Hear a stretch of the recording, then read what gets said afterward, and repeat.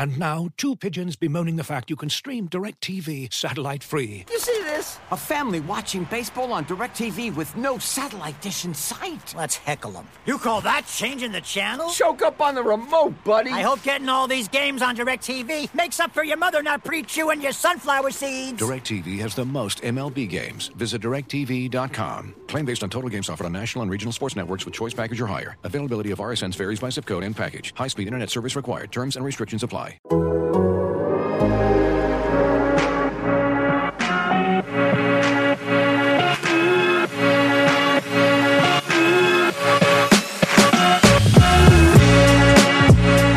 what's going on, everybody? Welcome back to Spin Rate, the Athletics Toronto Blue Jays podcast. My name is Drew Fairservice, and we're talking about your skidding Toronto Blue Jays.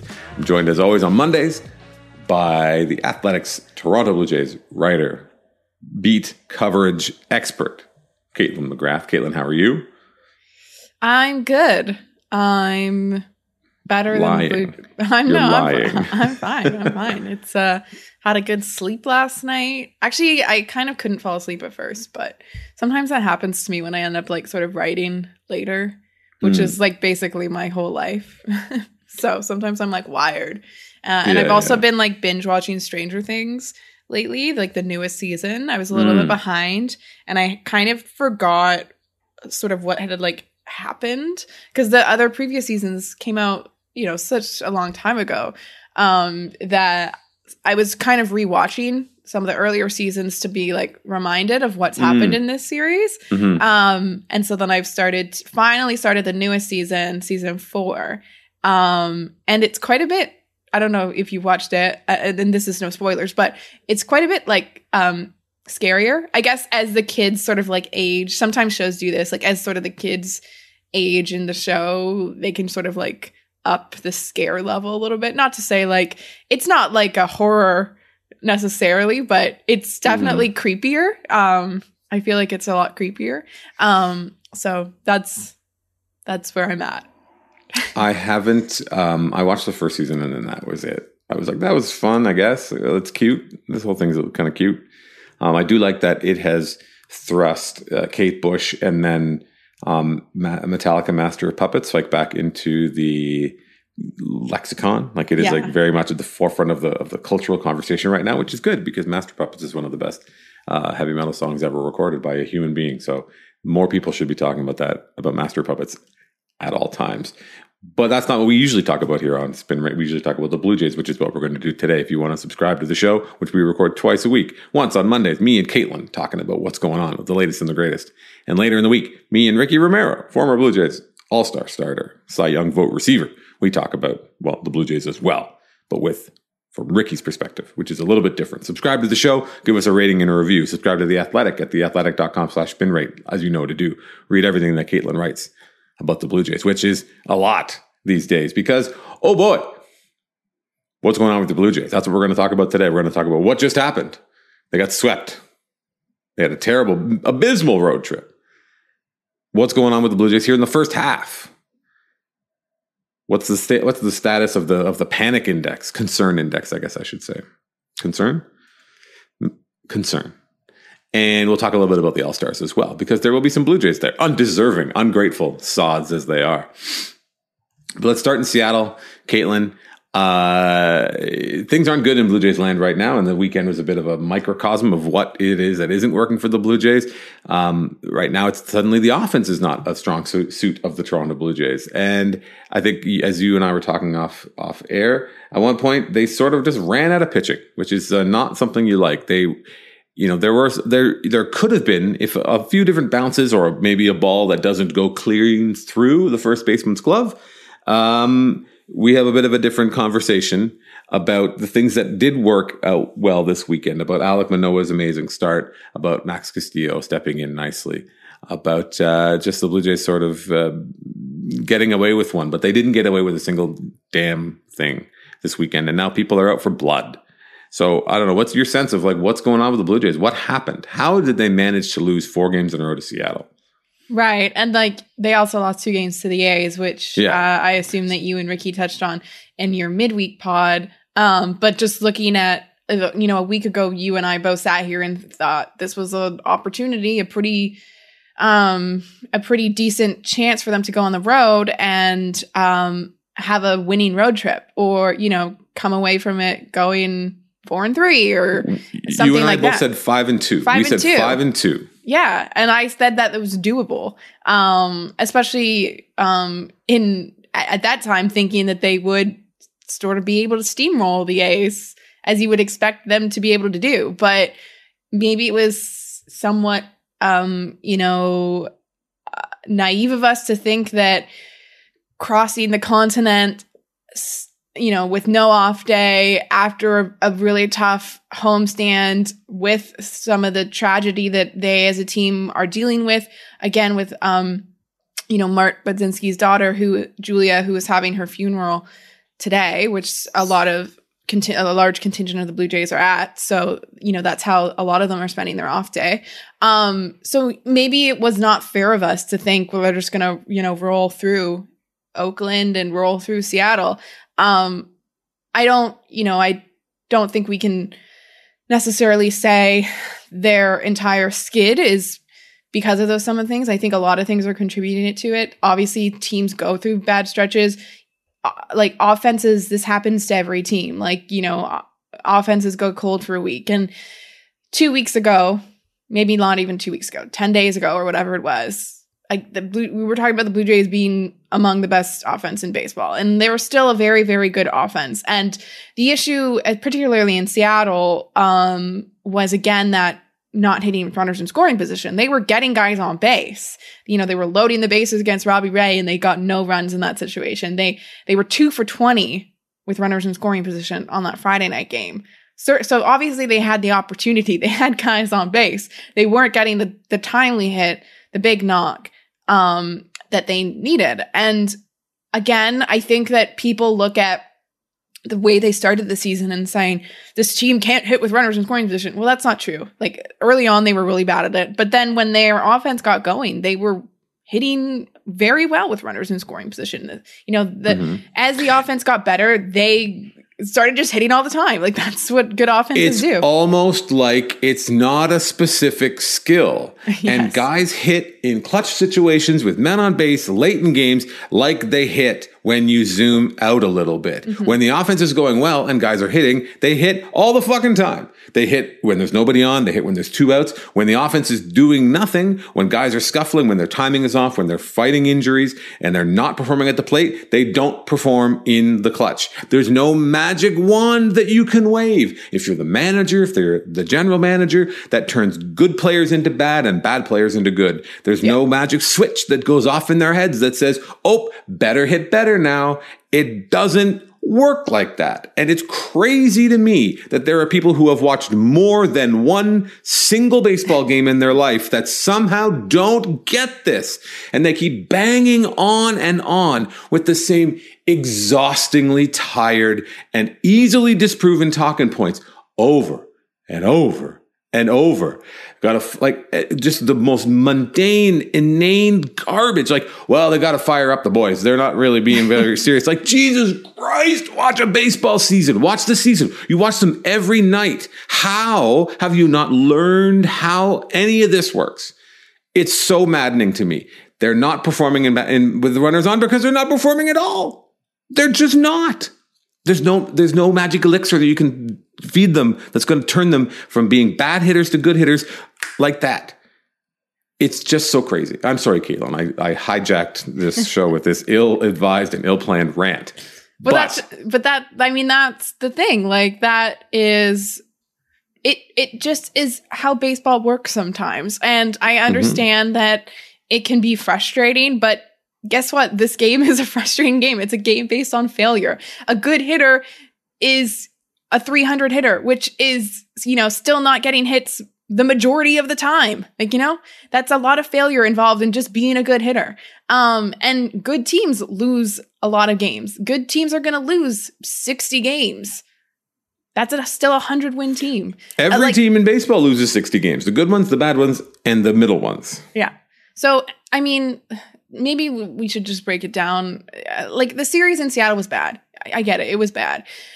If you pull back and you look at just the series without sort of the context that's gone around So, without losing to the A's, without sort of tripping on their way out of Toronto in that homestand, they played two really good baseball games against the Mariners that honestly could have gone either way. And if that Friday game, if they had gotten the clutch hit again with like one of those situations where they had 2 of 20 with runners in scoring position, if any of those hits had been sort of in a more timely fashion, then they probably would have come out winners of that game. They pitched really well in that game. Ross Stripling did good, limiting damage, getting through traffic on the bases, all these kinds of things. The next game, Robbie Ray, Manoah, go at it. Classic pitcher's duel.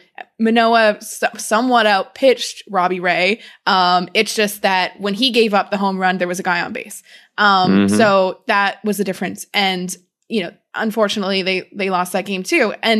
But those to me are two really good games. And if the Blue Jays had, had more of a lead on the Mariners, if they were in the first wild card spot, if they had more of a cushion, you're looking at those games and you're maybe appreciating them for what they were. Two very good baseball teams. But within the context of the team right now, the way that they're playing, the way that they played in the first half, I understand why it's harder to look at those games and feel sort of like satisfied with them. Now, people in the room, guys that are baseball players, managers that have managed for their entire lives, like they can view those things a little differently because, again, they live through baseball. They kind of know how a season goes. And so the read I got on that situation is, are the Blue Jays very disappointed in their road trip? Of course.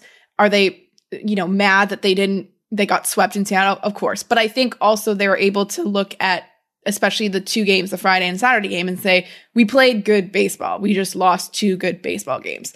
But I think that it's, I understand why you have to look at this road trip and say it's very, very, very disappointing. And I think it's that it's coming sort of at the tail end of the first half, which has been, quite frankly, like a tenser, more complicated, and frankly, like less fun, which is exactly what I wrote, first half than I think we thought it was going to be.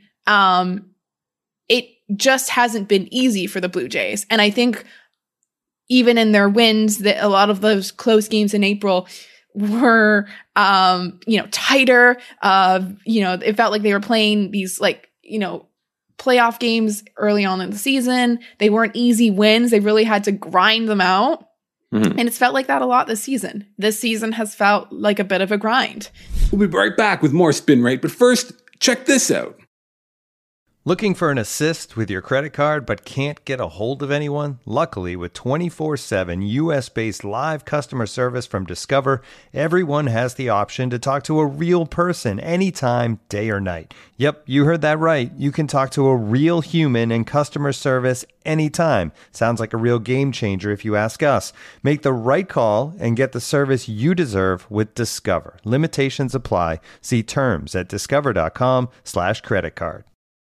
Looking for an assist with your credit card but can't get a hold of anyone? Luckily, with 24/7 US-based live customer service from Discover, everyone has the option to talk to a real person anytime, day or night. Yep, you heard that right. You can talk to a real human in customer service at any time. Sounds like a real game changer if you ask us. Make the right call and get the service you deserve with Discover. Limitations apply. See terms at discover.com/creditcard. Is the team built in a flawed fashion? Like, is this an inherently flawed team that we and those around the game, and those of us who watch them closely, maybe overestimated the level at which they can expect to play? I think that it's very, natural to think, but it's not fair to think this is how, like, Vlad went off last year and had a career year. That doesn't mean that that is his new baseline for performance. And I think that the thing is, when you look at a lot of the offensive players, you got to look at the guys like Teoscar Hernandez, George Springer, Lourdes Gurriel Jr., Vladimir Guerrero Jr., and of course, Bo Bichette. You're seeing guys who are not bad, but not performing as A, they have shown at times in the past, and B, not maybe what we would have expected or projected. So they're underperforming relative to their own standard, relative to the standard required of a team that's been built in this way. I think that the Mariners series in particular is frustrating for fans to watch because the Mariners have what the Blue Jays don't. And they have big armed goons that come out of the bullpen and throw 102 miles an hour. And not only is that like a why don't we have that, which is a very fair question to ask. And lots of people are asking those questions. Like, why is it that so many of the other teams are able to develop these hard throwing relievers? Why are they able to find and help and refine these guys so that they can come up and get outs at the big league level? Very fair questions to ask. And I think the other side of that is that exact kind of pitcher is good to have because it makes good hitters look bad. And that kind of pitcher is the kryptonite of this Blue Jays offense because of the way that it's built, because it's got a lot of free swinging right-handed hitters who, if you're leaving pitches over the plate, when things are firing on all cylinders, they look formidable. But we haven't really had that this year, as you said, as you so elegantly said. Like, they ground out a lot of wins in April, and that was great. And at the time, and still today, we're like, well, bank those wins, and then when the offense starts to click, they'll start to stack these wins up, and the pitching will come into its own, and they'll make an addition here or there, but they haven't done it yet, right? The offense clicked for a few weeks, but now it's again sort of underperforming. There's, we're starting to hear, Springer misses back-to-back games, and then Vlad's skipping this because his wrist is something he's always going to have to manage, and then whatever else is going on. Teoscar Hernandez gets hot, but never hasn't like pushed himself up to that next level. They're not hitting as many home runs as I think they would have expected. As you said, it hasn't looked easy. And that's what we expected. I think we expected them to run people over like they did in the month of like August and September of 2021. We expect them to run people over like they did in 2015.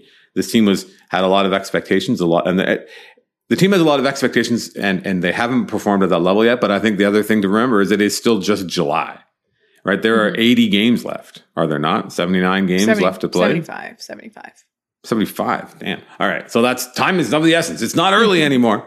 But yeah, I think that there are concerns and questions about the flaws in the team, the lack of balance, the kind of sameness of the hitters,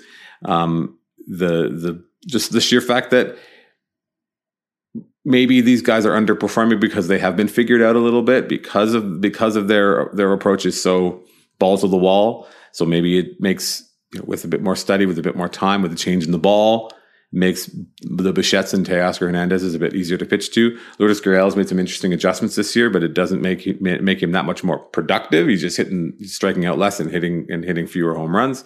And then Vlad is just like, still a really, really good player, but not hitting like the best hitter in baseball, which, he seems like capable of doing. And then the lack of pitching, from injury, from underperformance, from, again, a different approach that's contrary to like what we see around the league right now. It's put them in a tough spot. And while, again, I don't get the people who are trying to call the cops on the Blue Jays essentially and being like, arrest this man. I do think that there are questions to ask about, like, is this, the team as we see it right now is not the team that's going to win the World Series. Where are the changes that need to be made, and like, what do we make of the first half? Or maybe I'm wrong. Maybe what they see and what they're measuring on the inside is like Teoscar is just about to break out, and Bo is Bo, and he's a 5-win player, and he's like a well above average middle infielder at the plate. So that's just a matter of time. But given the state of the league with the Orioles coming up, and the Red Sox, and the Rays, and the Jays, and it's not beyond the realm of possibility that all 5 teams in the American League East could have winning records. I mean, I think it is beyond the realm of possibility just because they play each other so much. But if they split them all, everybody's 500 against everybody else. But anyway, yeah, I don't know. I think there are a lot of fair questions to ask, but I also think that there are a lot of unfair questions and unfair accusations being cast at the Blue Jays in the way that the team is played and operated. Yeah. Okay. Well, so one of the things too, it gives me pause about the offense is like, I feel like maybe even you and I, like 2 weeks ago, you made the point, you're like, where are you going to put another bat in this lineup? There's nowhere to put another bat because you've got Kirk and you've got, maybe I understand maybe swapping one left-handed bat for another. Like if you could get someone who did different skills than Biggio or Tapia does, like that would be better. But I also feel like, again, like 2-3 weeks ago, we were saying, well, this offense is fine. It's the best in baseball. And, you know, if you were going to add, I don't even know where you would add, because where are you going to slot them in? Like, I think that I'm trying not to be a bit of a prisoner of the moment in terms of the offense, because I think that early on, there was probably some reasonable expectation that they were going to start slow because offense around baseball was slow. They had a shorter spring training. All these things sort of like led to a slower offensive start for them. And I'm not saying the offense isn't flawed. I get it. Like, and I get that they're too right-handed. I get that they're free swinging. I get that that's easy to figure out. Also, like, their kryptonite is kind of everyone's kryptonite. Like, as if like there's a ton of players out there that are like great at hitting, you know, 90 mile an hour. And yeah, 192 mile an hour slider that he throws 3/4 of the time. Yeah, like we're not exactly saying like the Blue Jays, you know, can't hit fastballs or can't hit the breaking ball. We're saying of the elite fastballs and of the elite breaking balls, which you don't see very often. Yeah, they're not very good against that, but not many teams are. So that's what gives me pause about the offense, is I just think that, like, has it been inconsistent? Yes. Has it been more inconsistent than you want? Yes. But if I'm looking at this team and I'm thinking, where am I most concerned? Where am I looking at? I'm really not spending a ton of time on the offense, because I think even if you were to say, let's, you know, make some tweaks to the offense, I don't think they're huge tweaks either. Again, like, would you like a more powerful left-handed bat? Sure. I think that would be a good fit. You know, maybe the Blue Jays should have gone more for Schwarber or whoever it was in the offseason. Maybe that would have fit their roster better. I totally get that. But I just am looking back and saying 2 weeks ago, people were saying, no need to get a lefty bat. There's nowhere to put him because we've got Kirk, and, you know, we've got to use our 3 catchers for the DH spots and all this kind of stuff. So I'm trying not to be too much of a prisoner of the moment, while acknowledging that, yeah, the offense has been frustrating this last week. It is not the weak spot on this team. And I think you have to look at the pitching, which is of the most concern. And obviously I wrote this piece last night, kind of looking at what areas of the roster are you most concerned in. Honestly, I put starting pitching kind of actually a little higher than the bullpen. And my reasoning for that is because I guess I look at the bullpen and thought this was always going to be an area where they need to get better, and it was never supposed to be the strength of the team. And so while the concern there, I think, is like moderate to high, like it's not great, but I think the starting pitching to me has been so much more disappointing than you wanted it to be. Kevin Gausman and Alek Manoah have been great, but you also have 2/5 of the rotation who have been among the worst starters in the American League. Of qualified arms, I think Barrios is the worst. And if you remove the qualifying tag, Kikuchi's right there with him. Kikuchi doesn't even qualify because he hasn't thrown enough innings, because he doesn't get enough outs. He doesn't get enough outs. So I think that, to me, that's kind of what I was thinking of, how to view it. Is the other major concern for the starting rotation is that there's really no depth. There's no depth. They have had to run out Casey Lawrence, and good on him for throwing on short rest and being there for the Blue Jays, but he's not the answer. We know he's not the answer. Thomas Hatch certainly was not the answer. I think Anthony Kay is throwing in Dunedin right now. He's coming back from an injury. I don't even really know where his status is at, and he's probably not going to be the answer either. He's not even a starter anymore, is he? I've kind of lost track. He's been just injured this whole year. And I think he was technically a starter in spring training, and I think they were stretching him out, but like, he's not the answer. And then you have Castillo, who has given you some really good outings. Again, on Sunday, pitching on fairly short rest. He did everything you want. And I'm not saying that he can't be a guy. Certainly he's shown some signs that he can be a guy. He's had great numbers in the minors. He's risen up the system. All these types of things are good. But he's also 23 and has 15 innings in the major leagues. And so he's done everything you could ever ask of him. And of course. But again, that's not a guy that you're going to be like, guess what? You're the guy. And also, even if he's a guy, that is literally your only depth at the moment. So if anything goes wrong, if Kevin Gausman goes out on Tuesday and realizes I can't push off my foot, you've got no one behind him, because you have Kikuchi on the IL with a quote unquote neck strain, which we know is code for I can't rotate my fastball, and left neck shittiness. Yeah. And you're already using Ross Stripling as your basically third starter at this point. And I'm putting Berríos behind him. And I am concerned about the starting rotation because I view it as very paper thin right now. Even if we've seen signs of it getting better, it is just so paper thin right now. And also, if you're looking at like sort of the trade market, there is going to be a lot more relievers available. They are, most selling teams will have some relievers available. Even some teams that are kind of like on the bubble might have relievers available. You might see teams like Seattle Mariners, for example, last year, traded Kendall Graveman in a sort of like weird swap. In a weird version of like brand suicide where like it's just pissed off the fans and the players. Yes. At least Abraham Toro sucks. At least that's they can take solace in that. But he speaks French, so they got to make a really funny all-star video. But anyway, so I'm just saying that relief help at the deadline is a little bit like I'm not saying it's an easy commodity to get. The Blue Jays still got to search, they still got to get it. But when I look at the bullpen, I see a group that I knew would be flawed, that I think has looked worse because of the deficiencies that we didn't expect in the starting rotation. The fact that they've had to pitch a lot, the fact that, Berríos has not gone deep in so many starts, that Kikuchi has not gone deep in so many starts, that they have no depth, that they've had to have these bullpen days. I think that that's exposed the bullpen a little bit more.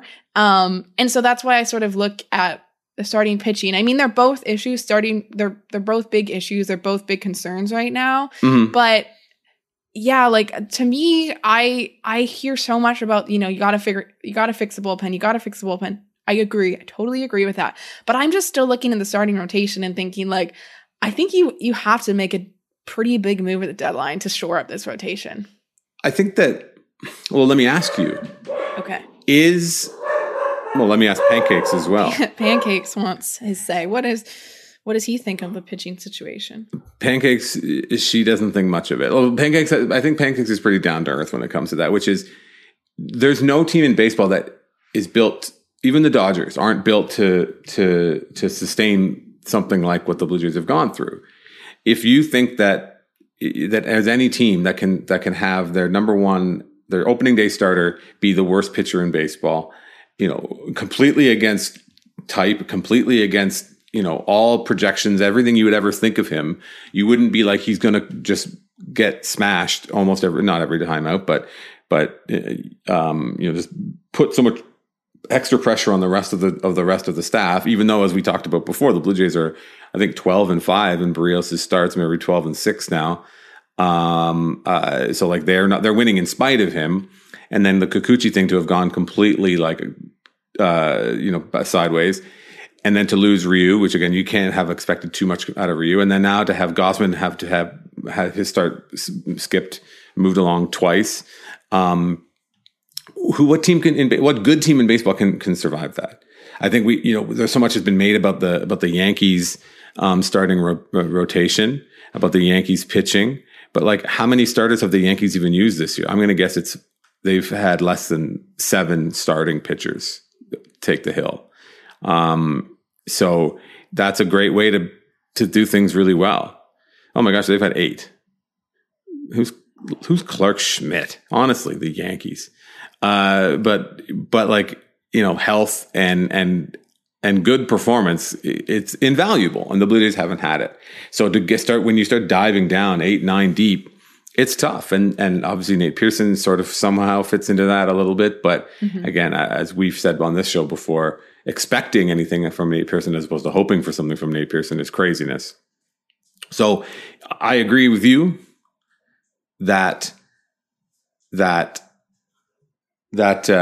starting pitching is the biggest issue. The pitching in general is the biggest issue. So anything that the Blue Jays can do to address that, I think the offense is going to be fine. It's so funny because I think I really like the way you worded it with the prisoner of the moment, because I was like I'm on Fangraphs, I'm like looking at the Blue Jays stats over the last 2 weeks. So over the last 2 weeks, one of the Jays' worst hitters is Matt Chapman. Over the last 7 days, one of the Jays' best hitters is Matt Chapman. Like, it's just that's how quickly it can change, because it's literally, yeah. So Matt Chapman has a 77 weighted runs created plus over the last 2 weeks, and then a 146 over the last 7 days. Well, he was really good in Oakland, and then he didn't play, I guess, one of those games in Seattle, the most recent game. But I think he had a couple hits in Seattle. He was not great on the Saturday night game, because I thought he struck out at least twice against Ray, and maybe another time as well.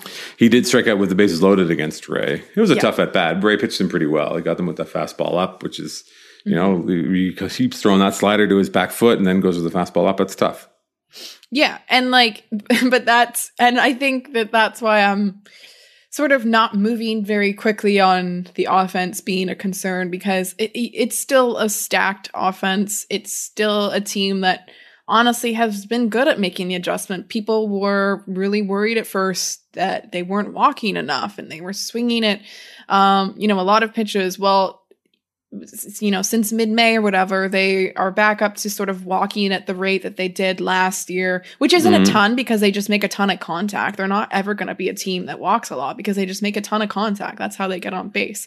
And generally speaking, making contact is good. Like, putting balls in play is good. Like, you don't want to, swing at bad pitches and weakly ground out all the time. But the Blue Jays do have a successful formula in what they've done, and they don't actually strike out a lot. And again, that's because they swing and they make a lot of contact. But this idea that they're like this unprofessional team that can't make adjustments is, I think you kind of alluded to this earlier rant. In the earlier rant you had, is that's it's really not how baseball is. And if you've watched this Blue Jays team for any length of time, more than just one single game, where you maybe saw Vlad swing at a slider out of the zone, that this is a talented offense that does make adjustments, that is a tough out. Like, they're not always easy outs, or they're not a high strikeout team.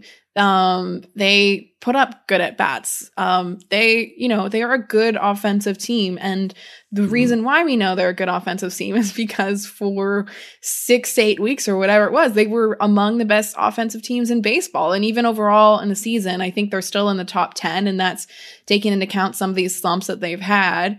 And I think the other thing that I want to say, maybe about the first half, but also sort of where I view their situation. Again, I kind of wrote this as where they are in the standings.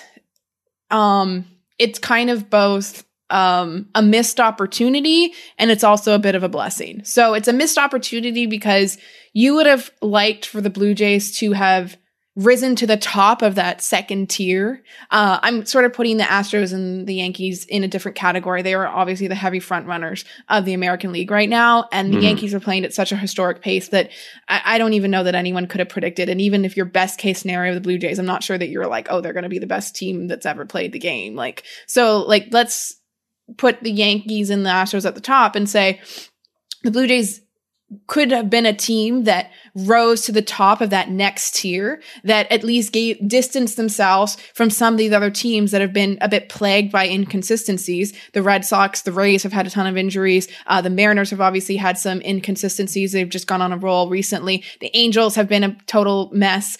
So you would have hoped that the Blue Jays could have taken advantage of their surroundings around them and thought, well, we're going to at least be the best of this next tier. They haven't been able to do that. They've just been among the teams that are as inconsistent as the rest of them, right? Like they've had some good stretches, like the Red Sox had some good stretches. They've had some bad stretches, like the Red Sox have had some bad stretches. So I would say it's a missed opportunity, but it's also sort of a blessing because of all these other teams around them haven't been able to pull away either. So they're looking at, after the worst week they've had in the season, more than a week, they are exactly 2.5 games out of the top wildcard spot. Again, and the team leading is Boston, who they have played really well against, and they have a ton of games left. Well, not a ton of games left, but they have a handful of games left against the Red Sox. And they are in third, tied with the Mariners. And I think the Rays are still in there, which is wild because they just got swept by the Reds, and they they are having all kinds of issues. So their situation in the standings, could it be better? 100% it could be better. You wish that it was better if you're a fan of this team, but could it be worse? Absolutely, it could be way worse. If anything, the Blue Jays, whether it's luck or whatever, but as we said earlier on, they've banked enough wins and they've grinded out enough wins that they have put themselves in a spot where they are at least still within striking distance of a wild card spot. I heard someone today talk about how the Blue Jays just have to aim for the third wild card spot, where it's like, realistically, they're still well within reach of the first wild card spot. You're absolutely right. The Blue Jays are only a game behind the Rays. The Blue Jays which would be the second wild card spot. Exactly, and they're in the mix. And with, as you mentioned, the White Sox, it's the frustrations are obvious. The frustrations are easy. I think that the reactions and the calls for this, everyone's job, I think, are way an overreaction because it is only July. If it's August and the Blue Jays are continuing to underperform, continuing to and are on the outside looking in, because I think you can't have it both ways, right? Are you a process person or are you a results person? Because the results don't warrant someone losing their job. No, they've been in a playoff spot basically since April until now, and they still are. Again, they've had the worst week of their season, and they're still in a playoff spot. I have a hard time when people say this is an awful team. Like, you can't work in binaries like that, regardless in baseball, a lot of the times with such ebbs and flows over the season. But also, you can't look at the Blue Jays and look at them amongst the sort of second best tier of the American League and say that they're a bad team. Are they a flawed team? Yes. As are the Red Sox, as are the Rays, as are a lot of teams. A lot of teams aren't flawless. As are the Astros. Look who the Astros get to play every day. Yeah. The Astros schedule is a joke. More Spin Rate coming up right after these words from our sponsors. And now, two pigeons bemoaning the fact you can stream DirecTV satellite-free. You see this? A family watching baseball on DirecTV with no satellite dish in sight. Let's heckle them. You call that changing the channel? Choke up on the remote, buddy. I hope getting all these games on DirecTV makes up for your mother not pre-chewing your sunflower seeds. DirecTV has the most MLB games. Visit DirecTV.com. Claim based on total games offered on national and regional sports networks with choice package or higher. Availability of RSNs varies by zip code and package. High-speed internet service required. Terms and restrictions apply. As you've probably heard by now, we've teamed up with BetMGM this season. We'll be using BetMGM lines to make all of our picks, and we'll have special offers for our listeners each week. If you haven't signed up for BetMGM yet, use bonus code The Athletic, and you'll get a 1-year subscription to The Athletic, plus up to a $1,500 first bet offer on your first wager with BetMGM. Here's how it works. Download the BetMGM app and sign up using bonus code The Athletic. Make your first deposit of at least $10. Place your first bet on any game and claim your voucher for a 1-year subscription to The Athletic. See BetMGM.com for terms. U.S. promotional offers not available in D.C., Mississippi, New York, Nevada, Ontario, or Puerto Rico. Gambling problem? Call 1-800-GAMBLER. Available in the U.S. Call 877-8-HOPE-NY or text HOPE-NY 467-369 in New York. Call 1-800-NEXT-STEP in Arizona. 1-800-327-5050 in Massachusetts. 1-800-BETS-OFF in Iowa. 1-800-270-7117 for confidential help in Michigan. 1-800-981-0023 in Puerto Rico. First bet offer for new customers only in partnership with Kansas Crossing Casino and Hotel. Don't forget, if you haven't signed up for BetMGM yet, use bonus code The Athletic, and you'll get a 1-year subscription to The Athletic, plus up to a $1,500 first bet offer on your first wager. One thing I'm going to keep my eye on, and I think I saw Mike Petriello talking about this recently, which is that they are going to update the expected weighted on base numbers. That, the expected figures for on StatCast are going to get updated over the All-Star break. So it's going to kind of bring it more in line with reality. But I think no matter how you slice it, inconsistent as they are, unable because of the current state of the offense, the way they're being pitched, whatever it is, for them to deliver when they need it most, the Blue Jays are still at worst a top 5 offense in baseball. At worst. Yes. even with Vlad performing like a human being, even with Bo underperforming, with Lourdes Gurriel Jr. being, producing okay on balance, with still a very Gurriel like up and down and Teoscar and on and on and on, and giving all these at bats to Tapia and Matt Chapman being, again, for me, Matt Chapman, everything looks good except the slash line, right? Everything looks good except how he's actually produced. So you either say, well, Chapman's bad and this is who he's going to be, and he's a league average guy at best and whatever. Or you say everything else suggests that he's like just ready to break out, or he's ready to just continue to climb up, and all those things will add up. I think that, again, the roster, I was asked on the radio the other day about the Matt Chapman trade. Like, would you do it? Would you undo it? And this was before he kind of went off in Oakland. And I was like, absolutely not. Like that, it's a great deal because now you have Kevin Biggio and Santiago Espinal being able to fight each other for at-bats and fill in as required. You're not asking either of them to do a job that they're not suited to do. Mm-hmm. Everyone talk about short memories. Whenever Kevin Biggio has one of those like sprints where he goes nuts, it's just like, I want an apology from everybody who could criticize Kevin Biggio. And then it's like his last week has been dreadful, and everybody goes quiet. But he's in a really good role right now, I think, Biggio, even though he is like one for his last 18.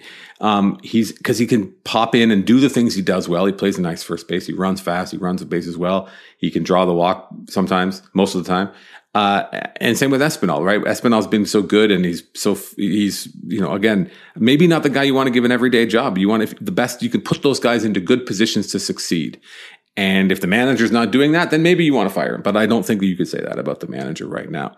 I think that the first half of the Blue Jays is one of frustration, but I think, again, you don't even have to look back in history. The team that won the World Series last year was like below 500 at the All-Star break. They were a mess. And they made one or two key additions. They didn't blow their brains out. They didn't blow it up. They didn't fire the general manager. They didn't fire the manager. You can look around and be like, look at the talent we've got here. And the question that we asked before is still relevant now. And I if you even no matter what you think about Lourdes Gurriel and Teoscar Hernandez, upgrading on either one of those guys, or if you say, okay, well, we're going to keep one and upgrade on the other and use him to. Like, that's hard to do. Who is an upgrade on Teoscar Hernandez? People are critical of him, understandably so. They don't like his vibe, which is like the craziest thing in the world. A guy on my baseball team was like, I'd be mad. I'd be mad if he was throwing seeds on me all the time. I'm like, what's wrong with you? They're sunflower seeds. It's great. Look at his smile. He's such a winning dude. Anyway, I think are the Blue Jays going to be fine? I don't know. But it's a mistake and reckless and foolish to look at this little snapshot and say, like, this team is irreparably broken. So heads need to roll, and they need to clear house, or they need to make a series of moves that's going to change the trajectory of the organization. I don't think that's fair. I don't think that that's accurate, and I don't think that's a good use of anybody's time. And speaking of vibe, I've seen this a few times, and I don't want to offend. I don't know where people are getting this opinion from. I'm not sure if it comes from maybe a more hockey inclined brain, but the idea that the Blue Jays need to be devoid of personality to be a good team, it's just is not the case. Okay. This is the fact that the Blue Jays laugh and smile and have a good time. That is just the personality of the guys that are on the team. And trust me, if you go and tell George Springer, stop laughing and stop having fun, and Vlad, stop laughing and stop having fun, and telling Teoscar he can't have a good time, that's not going to be a good thing for the Blue Jays. Like, that is not the recipe for success. They play, and in fact, I've talked to people around the team, and they say that, like, they actually play better when they're loose and they're having fun, because that is who they are. They are at their most themselves when they're having a good time. And by the way, it's not as if it's the entire team. If anyone's around Bo all the time, that dude is like one of the most serious, intense guys that you have ever been around on a baseball team. Matt Chapman, very intense. So actually, like, I understand the TV cameras usually catch the few guys because TV product is an entertainment. So they're catching the guys that are just looking fun and having a good time. That is just what the TV is catching. But trust me when I say the Blue Jays, the personality of their team is kind of a very healthy and I think very good mix of different personalities that make this team work. There are really intense guys. Bo's really intense. Chapman's intense. Espinal likes to have a good time, but he's pretty serious too. Biggio is very intense. Like there's a lot of it's just the personality of the team. You want to say something? I agree with you very much, and I think that it's stupid to me, and like it's just not like. I don't want to scold people for being passionate exactly. And people are passionate, but there's a difference between being passionate and being reactionary and being knee jerk and then just like spouting stuff off that's not grounded in reality. So when you see Bo Bichette, if you watch that YouTube game and you see George Springer singing Since You've Been Gone in the dugout, or he's talking to Santiago Espinal about cookies or whatever they were talking about. People are like, they need to be more serious. They need to be more professional. They need to take their job a lot more seriously. That is an insult to those guys because the game is played between 7 and 10 p.m. most nights. The game requires an unbelievable amount of focus, attention, but most importantly, it requires preparation. And if you think that George Springer, as you said last week, he loves to sing, he's always singing all the time, everywhere you go. If you think George Springer singing in the dugout is taking away from the time that George Springer spends watching video or in the cage or power shagging or working on conditioning or getting his body that he knows so well ready to play as many games as he can, and he's playing as many as we've ever seen him play this year. If you think that the fact that he sings erases all of the work that is done before the game, you're a fool. And if you think that because Vlad puts on a coat or because Teoscar Hernandez throws seeds in the air, that they're not in the cage working, they're not tinkering with their swing, they're not doing the work that they are required to do. You think that they're not at the ballpark at noon when the game starts at 7 and then before they leave at close to midnight or 11 o'clock most nights. You're doing them a disservice. You're shortchanging these guys who are the best of the best in a very, very, very, very, very competitive field. So the fact that they laugh and joke, a few of them, to your point, it doesn't mean that they're not doing their job. It doesn't mean that they're not professional. Look, if you want to cheer for the Yankees, just say it. Just say, I want to go cheer for the Yankees, and go and do it. Go cheer for joyless scolds who aren't even allowed to have goddamn beards in 2022. Go cheer for Brett Gardner. Love it. Go enjoy it. But don't project what your own weird fetishes onto a team that's just legitimately guys having fun when the moment allows it. They're not dancing and carrying on when they lose, and just like you said, they're not happy that they're losing. But if you're a professional baseball player, you have to be able to flush it. Otherwise, it'll eat you alive. This game, the stakes are high. They are doing what they can to make themselves better today, tomorrow, and the day after. And they do it every single day. So to me, the idea that because they laugh, because they have fun, because they've got routines and handshakes and all that stuff is crazy. Because, I don't even see it, but I know that it happens. These guys are doing all of that work for hours before every single game. And they play 162 games in 180 days. If you don't think that they're doing work in that time because you see them in the 15-second clip where the one guy's got his arm around another, or they're laughing, or they're talking about something, you're crazy. You're crazy, and you're blowing it. Yeah, and Vlad, I gotta say, he's one of the most emotional, passionate, team-first guys that I've ever seen. The reason why Vlad has so much emotion when he plays is because he cares so much. Why he leans into having a good time when they're winning, because he loves winning so much and he hates losing. That's why you saw him so emotional in those Red Sox games when he was, at the plate, getting the walk-off hits, winning. He wants to win. I promise you, there is no other guy. Well, this whole team hates losing, as you say. They hate losing. But I promise you, Vlad he takes the game as he lives and breathes baseball a lot of the times. Obviously, he has other interests. He has family, he has friends and stuff. But he just cares so much about winning. He plays every game. There's not many, I don't know the exact numbers, but there's not many guys that have played more baseball, more games than Vlad has in the last 3 seasons. He wants to be in every game. He wants to play 162. The only reason he doesn't is he understands that sometimes he needs to rest, especially this year with him battling that wrist thing. The other thing I wanted to mention in the context of this thing is your friend and mine, Andrew Stoughton, wrote a really good thing last week. I'm not sure if you've read it, but he did a really good sort of like 1,000-foot view overview of like how teams get to the postseason. And I think that sometimes in our memory, we just look back and say 2015, 2016, those were playoffs teams. They were just good. They were playoff teams. But when you pull back and you like look at that season, there were terrible stretches in 2016. 2016 was a huge grind. 2015, we know they were not a very good team in terms of like win-loss record before the trade deadline. So when we kind of remember playoff teams, I think you just sort of remember that they got to the playoffs and they were in the playoffs, and both those teams did well in the playoffs. They got to the ALCS, and especially the 2015 team could have won, obviously, if the World Series didn't get canceled that year. A shame.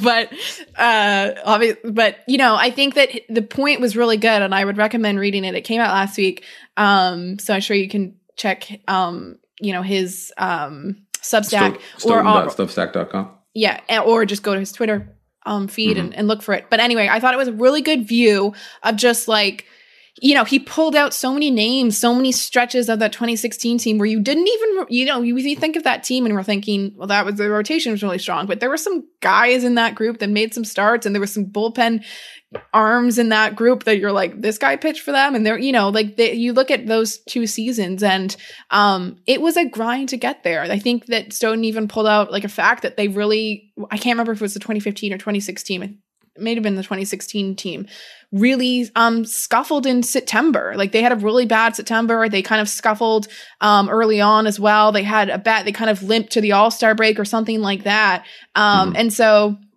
anyway, that was a really good view. And I think that that's important to keep in mind that, you know, there's some teams that just, you know, the Dodgers are one of those teams where it's like, sometimes they enter the season and it's like, how much are we going to win the division by? Like, they're just that good teams. But a lot of playoff teams, you mentioned the Braves a little bit earlier, like a lot of teams are like that. Like, it's a bit of a grind to get to the playoffs. That's just how baseball works. There are things you can't foresee. And that Blue Jays 2016 team was an example that I kind of had in my back of my head as a team that the offense was way worse than we remember. You know, I think we kind of equate 2015 and 2016. The 2016 offense was not great. The 2016 pitching and defense was terrific. But they famously, of course, only used 7 starters all year long. Yeah. They had health and they had performance. You know, they weren't battling the things that the Blue Jays are battling. They weren't trying to replace guys because they were missing starts with injury or because of underperformance.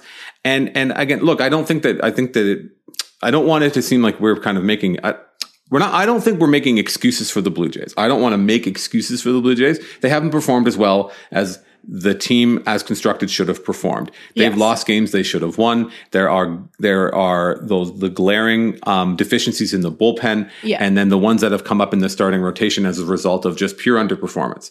Maybe relying too much on the pitching staff magic to make Kikuchi into a guy who was I say that even if he was just as bad as he was last year, he probably would be better than how he's performed right now. It's been a disappointing first half. I think it's been a disappointing first half. Fair. Absolutely. Against expectations and against when you look at the lineup and you see what they've got. I don't think that anyone could have predicted, even if Jose Barrios didn't, produce that just below an average Jose Barrios level of production, worse than he performed on the Blue Jays, obviously, and worse than he performed over the long haul with Minnesota. We're probably having a different conversation. Trevor Richards, Julian Merriweather, all these different things, these different games that kind of went away. They all count. And I know that everyone's, specifically or are highly attuned to a given game, given the way that last season finished and how they, just missed out by the one game of getting into a weird multi-game playoff scenario. But I think that there are changes that can be made that can affect how the team performs. I think that if bullpen upgrades, rotation upgrades, I don't think that the Blue Jays will, I don't know if spare any expense, but as we've spoken about before, now is the time to pony up to get those things that you need. And if that means paying, full freight for a high octane reliever, somebody who stands out in your bullpen, similar to Jordan Romano, who throws really hard, who is really difficult to hit, who could just give you another option like that back there, I think this is the time to do it. If they don't make any moves, if the Blue Jays do just sort of attempt to ride it out, I think that would be a mistake as well. That would be a serious mistake because this is a team that has all the tools, all the pieces to go and compete for and win a World Series. It's just a matter of kind of tightening up and seeing if you can get more out of a couple starters and seeing how best you can manage the underperformance of some of the others. Let's end on the positives of this weekend, which were some all-star selections were named. So Kirk and Vladdy were voted in by the fans. They'll be starters. And then Alek Manoah and George Springer. Well deserved for Alek Manoah. Of course, yeah. And I'm really glad that Alek Manoah got in because I think like last year when the Blue Jays had so many position player starters, I think some of their pitchers got overlooked a little bit. Like Robbie Ray wasn't an all-star. Jordan Romano was having a good year. He didn't get selected again, Jordan Romano, so he's a bit of a snub, I think. But relievers, it's hard to get in as a reliever. But Alek Manoah, totally well-deserved. Obviously, I don't think he'll be the starter because I think that maybe it's Shohei Ohtani or like you want to do something a little bit more. Maybe it's let's go. Or McClanahan obviously has been really, really good for the Rays, but it's the All-Star game. Put a star out there, not an asset. Sorry. But anyway, 4 good selections for the Blue Jays. I guess we'll kind of see if George Springer goes. I think some Blue Jays fans would have liked to see him not selected so that he could get a week off. Let me ask you this. Did Springer deserve to be an All-Star?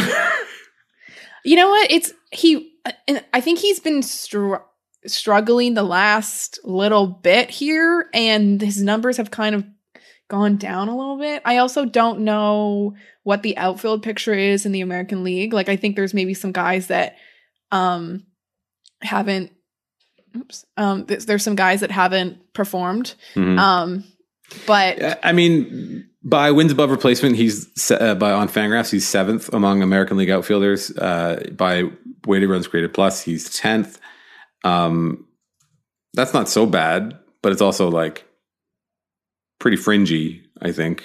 I don't know. I haven't seen exactly who's on the team. Okay, well, number one, is Giancarlo Stanton an outfielder? Is Michael Brantley truly an outfielder? Did Julio get to go? Is he going? Was he named? I think he was. Goddamn right. What a stud. But yeah, I mean, count me among the Blue Jays who's like, maybe just stay home, George. Just kick it. Just kick it for a couple days. Not a bad thing. Also, one other question I'm just tracked back in my mind. I'll add a quick trivia question for you. How many players in baseball have played more games than Vladimir Guerrero Jr. since the start of the 2020 COVID season? I'm going to say 1. I'm going to say 0. Okay. Because I was going to say, how many is Marcus Semien up there? Because I just remember he plays a ton. It's, what's his name? Darby Swanson. Okay. And Vlad have both played 307 games since the beginning of the beginning. Dansby Swanson, not Darby. Where is Marcus Semien is 9th. He's played 297. So Vlad has played in 10 more games than Semien. Oh, yeah. I guess Semien missed some time in that 2020 season. He had some injury, I think, for a little bit.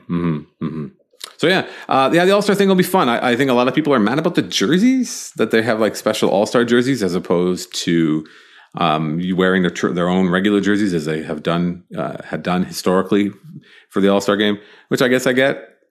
At the other side, I'm like, I don't know. I think when everybody is wearing a different jersey in baseball, it lays bare the fact that you probably don't even really need to wear a jersey in baseball. It's like if you're in the field, you can wear whatever you want.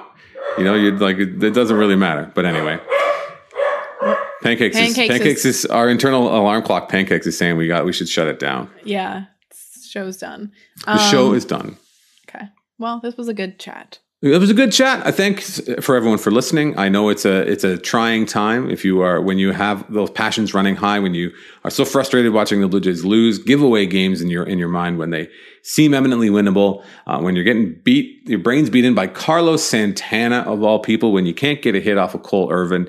But I think that any changes would be changes for the sake of change, and I can't see how they're going to make the team better. And which is all anybody wants. If you're a fan and you're listening to this, and I assume that you are, you want the team to be better. So what can you do to what can the Blue Jays do to make their team better? And I think that those steps that they can take are pretty clear. They have, and us whining about it and people and all of us complaining about it on Twitter or on Reddit or wherever we are. The Blue Jays front office has already been down every single one of those roads, I'm sure. And they're going to look to make the moves that they think are the best to put the team in a position to win, because that's what this 2022 Blue Jays are here to do, is to win. So they haven't won as many games as anyone would have liked, but I think that they are in not a bad position moving forward, unless the sky really is falling and they only have one good starting pitcher for the rest of the year, then they're pretty much out of luck. And they're out of luck. We'll be out of luck. We're out of time. So for Caitlin McGrath, my name is Drew Fairservice. We will talk to you again later this week with another edition, hopefully after a couple wins, of Spin Rate.